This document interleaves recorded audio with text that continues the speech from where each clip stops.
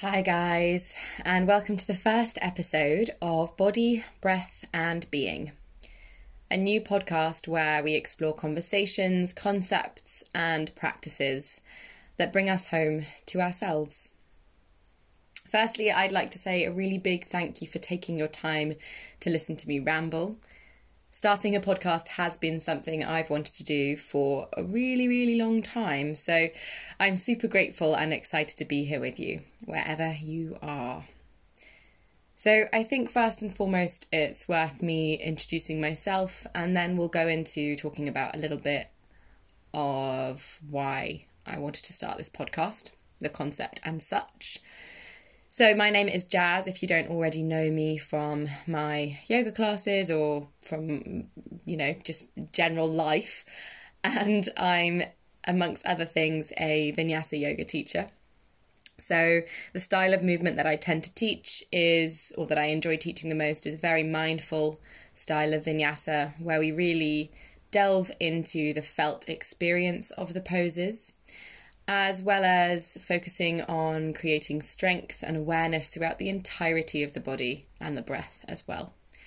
And I teach this kind of practice coupled up with a really strong focus on breath, because I think that breath is one of the most powerful tools that we have to calm the mind, calm the nervous system, and just generally make ourselves feel a lot better. It's a really great tool that we have. So that's generally what I tend to teach and why I tend to teach that kind of stuff. And I guess that leads us nicely into why body, breath and being. So there are three things that I've been exploring over the years and delving into. So around my younger teenage years, I really began to struggle with body dysmorphia and bulimia, as well as just generally having a really awful relationship with food and my body. I had very disordered ways of viewing food and disordered habits around the way I ate food. And to be honest with you, just a very crap relationship with myself in general. And as I got older, I guess I started to realise that the way I was doing things wasn't serving me very well. And that came about as a reaction to some of the circumstances that were happening in my life, as well as just generally beginning to get to know myself a little bit better. I suppose a light bulb went off that shone a light on the fact that I really didn't like myself very much, and I wasn't taking very good care of myself. And that was a materialization of this kind of deep-rooted discomfort I felt, I suppose, with myself. So I began to look for ways that I could find a deeper meaning and heal this relationship I had with my body and myself. And I began to unpick my psychological way of being, I suppose. And I'm not sure if I started doing this before I started practicing yoga, or if this came alongside the practicing of yoga, or even as a result of practicing yoga. But basically, I began to unpick my neuroses, and that was a really interesting thing for me. And through journaling and practicing movement, I really began to understand myself and my own human condition a lot better.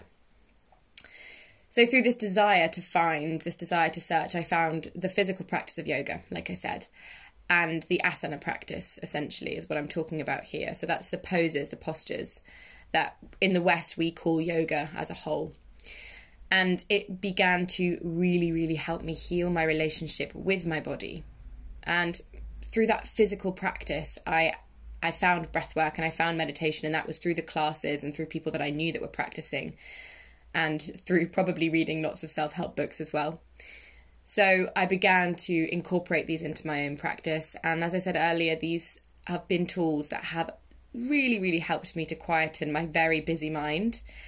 And they also helped me to feel a bit more connected to the world around me. And in fact, in some instances, a lot more connected to the world around me. So that's why body, breath and being. They're all interconnected things, I believe. And the concept behind the podcast is that in each of the episodes I'll be offering you, We'll be moving through conversations or practices that connect us to these three things, to our body, to our breath, to our being. So I'll be conducting conversations with others or just nattering away to you down the microphone about themes and concepts that are relevant to the human condition and that I find inspiring, and I hope you'll find inspiring too. And I'll be leading you through breath work and moving through meditations in stillness as well as movement in some of our episodes too. So essentially I'll be guiding you. We'll have some episodes where it's conversation, other episodes where it's led breathwork, meditation or visualization or even movement. So my intention with this podcast, it's to offer you a place that you can come to as a resource for inspiration, a place that you can come to tune into your breath when perhaps things feel a little chaotic or hectic, which, let's face it, they're probably going to at the moment in the current climate. And I also want to offer you a place that you can come to that will inspire you to move your body in a way that doesn't require you to see what's going on with someone else's body, but rather encourages you to tune into your own felt experience of movement. So we're creating awareness in the movement in the body and spreading that from the inside out. So that's pretty much all I've got to say today, guys. I just, again, want to say thank you so much for carving out the time in your day to listen to me and for following your curiosity and clicking on the play button.